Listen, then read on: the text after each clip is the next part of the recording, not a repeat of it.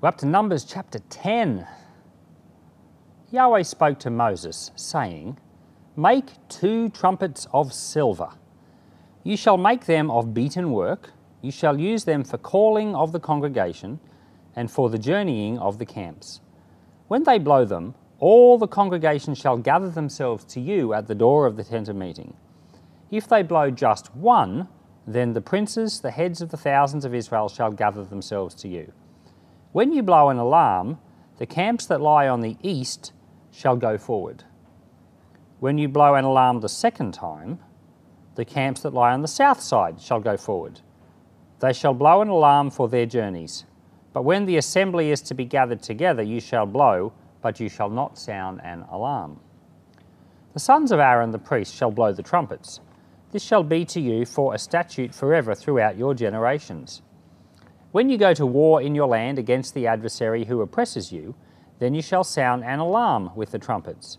Then you will be remembered before Yahweh your God, and you will be saved from your enemies. Also, in the day of your gladness, and in your set feasts, and in the beginnings of your months, you shall blow the trumpets over your burnt offerings, and over the sacrifices of your peace offerings, and they shall be to you for a memorial before your God. I am Yahweh your God. In the second year, in the second month, on the 20th day of the month, the cloud was taken up from over the tabernacle of the covenant.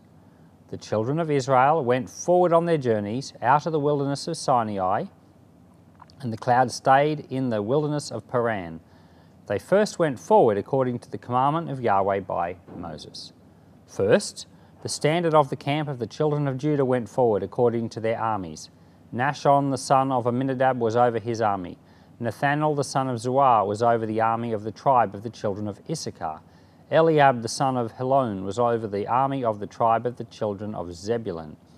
The tabernacle was taken down, and the sons of Gershon and the sons of Merari who bore the tabernacle went forward.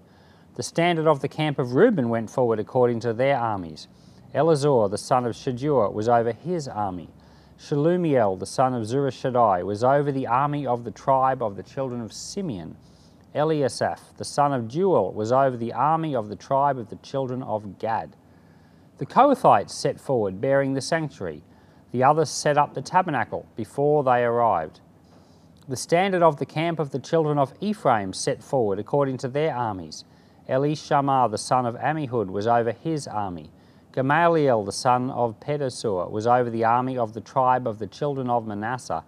Abidan the son of Gideoni was over the army of the tribe of the children of Benjamin. The standard of the camp of the children of Dan, which was at the rear guard of all the camps, set forward according to all their armies. Ahiezer the son of Ammishaddai was over his army. Pagiel the son of Ochran was over the army of the tribe of the children of Asher. Ahira the son of Enan was over the army of the tribe of the children of Naphtali. Thus were the travels of the children of Israel. According to their armies, they went forward. Moses said to Hobab, the son of Reuel the Midianite, Moses' father-in-law, "We are journeying to the place of which Yahweh said, 'I will give it to you.' Come with us, and we will treat you well, for Yahweh has spoken good concerning Israel." He said to him, "I will not go, but I will depart to my own land and to my relatives." But Moses said, "Don't leave us, please, because you know how we are to encamp in the wilderness, and you can be our eyes. It shall be, if you go with us, yes, it shall be, that whatever good Yahweh does to us, we will do the same to you." They set forward from the mount of Yahweh 3 days' journey. The ark of Yahweh's covenant went before them 3 days' journey to seek out a resting place for them. The cloud of Yahweh was over them by day when they set forward from the camp. When the ark went forward, Moses said, "Rise up, Yahweh, and let your enemies be scattered. Let those who hate you flee before you." When it rested, he said, "Return, Yahweh, to the 10,000s of the thousands of Israel." This chapter, chapter 10, has got the first part about trumpets, and then the second part, which we'll get to in a second, is about how they left the desert of Sinai for the very first time. So first about the trumpets. God told Moses to make 2 of them out of silver, and they were to be used for a couple of things. If there was an alarm, like if they were summoning people to war, they could be blown in a certain way. We're not told how that was. But if they were summoning people for, say, a meeting, they could blow both trumpets and everyone would come. Or if they blew only one trumpet, all the leaders would come. So they had a practical system. I guess you could call it an ancient intercom. And you know, you've got 2 million people living in the desert, and in one of the previous videos I gave you a bit of a sense of how much land this would have occupied. At least 5.5 kilometres by 5.5 kilometres. Something like 26 or 27 square kilometres. I'm trying to remember what the size was. But it's a big area that was occupied. So if you're trying to call everyone together for an emergency meeting, you've got to have a way. And it turns out trumpets is the way. And so this is very practical. But interestingly, trumpets are everywhere in the Bible. Now, there were trumpets mentioned before this. They're mentioned in the book of Exodus. The first time that we find trumpets in the Bible is in Exodus, and they're mentioned just 2 or 3 times. But then from here on, they are mentioned in the Bible a lot.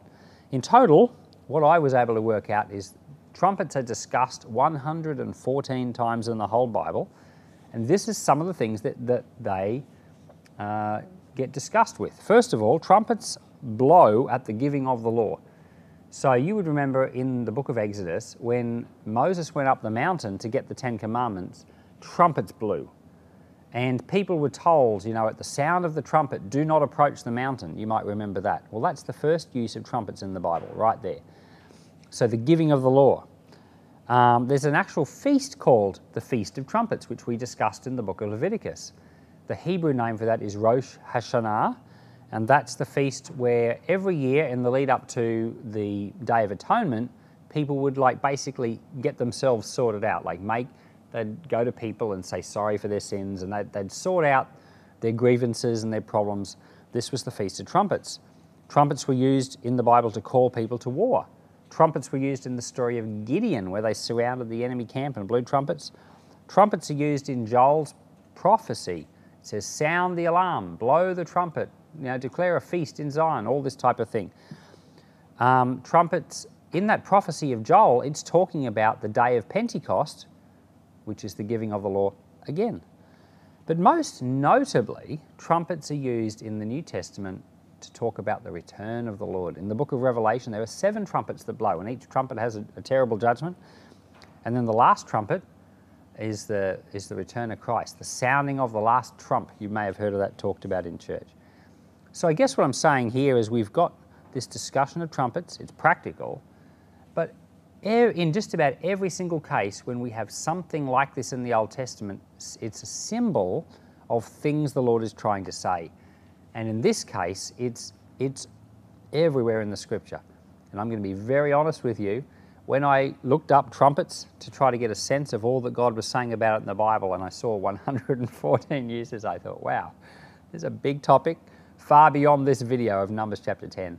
So I just thought, why don't you do your own research into trumpets and see what is the Lord saying with the use of trumpets? Certainly it was very practical for them. But in the second part of Numbers chapter 10, something very exciting has happened. It said on the, let me get that for you and let me read the exact date. So it said that, where are we? In the second year, on the second month, the 20th day. So this is, since leaving Egypt, it's been a whole year and a whole month and 20 days. So when they left Egypt, they came to this place in the desert of Sinai, and that's where they camped, and they've been there ever since. They've been in this place for the whole entire time except for the initial travelling. And so in this place, the Lord has given them the law. Moses has gone up the mountain. They've got the 10 Commandments. The golden calf thing happened. The tabernacle has been built. The sacrifices have been set up. The priests have been set up. They've all been consecrated. In the last chapter, the Levites were consecrated for their work. Everyone has been instructed on how, if we're ever going to travel, this is how we're going to do it. The tribe of Judah is going to pack up first and go.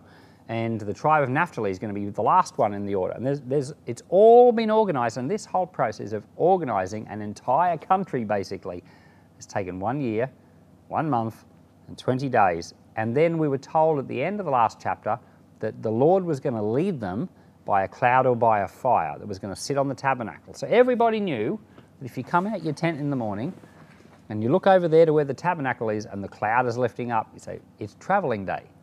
And they haven't done it yet. And here we are, 2nd year, 2nd month, 20th day, the cloud is lifting. And everyone is like, whoa, we're moving. So this is actually a very exciting chapter. And this is the start of basically their wilderness wanderings, of all the travelling, except for they don't know it's going to be the start of their wilderness wanderings, because they think, right now in this moment, they think we're now finally going to the promised land. That's what they think. Of course, they're going to get there in 39 years, but they think they're going straight there now, and of course they don't get there because of things that are going to happen in the next few chapters that we'll talk about. So, the problem was that as excited as they were, as organised as they were, as much as God had done for them, they didn't trust the Lord. And we're going to talk about that in the chapters that come. But in 1 Corinthians 10 verse 1, in the New Testament, Paul says, all of these things happened to them as an example, and they were written down for our admonition, on whom the ends of the ages are come. Have you ever been in a church or been in a congregation or in a group and God's given you promises? And you get to the point where you know the Lord's about to fill his promises. Well, that's the point that the Israelites are at right now. They've been brought out of slavery. God's given them promises. There's a promised land ahead. He's established them. They've counted the fighting men. They've ordered them all. Their camp is set up. They know how to pack up, how to march. They know what sacrifice. There's been a huge amount that's happened, and now they are going to inherit their promises, but there's going to be some obstacles along the way. And this is you we're talking about. You're in church. You've been called to the Lord. You've been set free from your sin. And there's promises been given to you. There is good ahead, but there comes a point where there's an obstacle in your life. What are you going to do? Well, Paul tells us that their example is our example. It's what we need to copy and learn from. And you would think that after all that God had done, why didn't they trust him? I'm not sure. And it's a question we can ask ourselves. After all that God has done for us, why do we sometimes struggle to trust him? It's a question we're going to consider over the next few chapters more and more and more. But we do want to trust the Lord. Let's pray about that. Father, this chapter's a bit incomplete in the Bible because it needs the other chapters to finish it. But Lord, I ask that you would help us to be a people who trust you. I ask your grace to be upon us. Lift us up, Lord. Help us to be a people who, after seeing all you've done for us, are still in that place of Lord, holding our hearts out before you. We haven't pulled them away. Lord, our trust and our faith is in you. So, Lord, help us to be your people. Help us not to copy this terrible example of the Israelites who grumbled and complained and followed their own ways instead of yours. Let us not be like that. Lord, help us to follow you with a whole heart, I pray, in Jesus' name. Amen.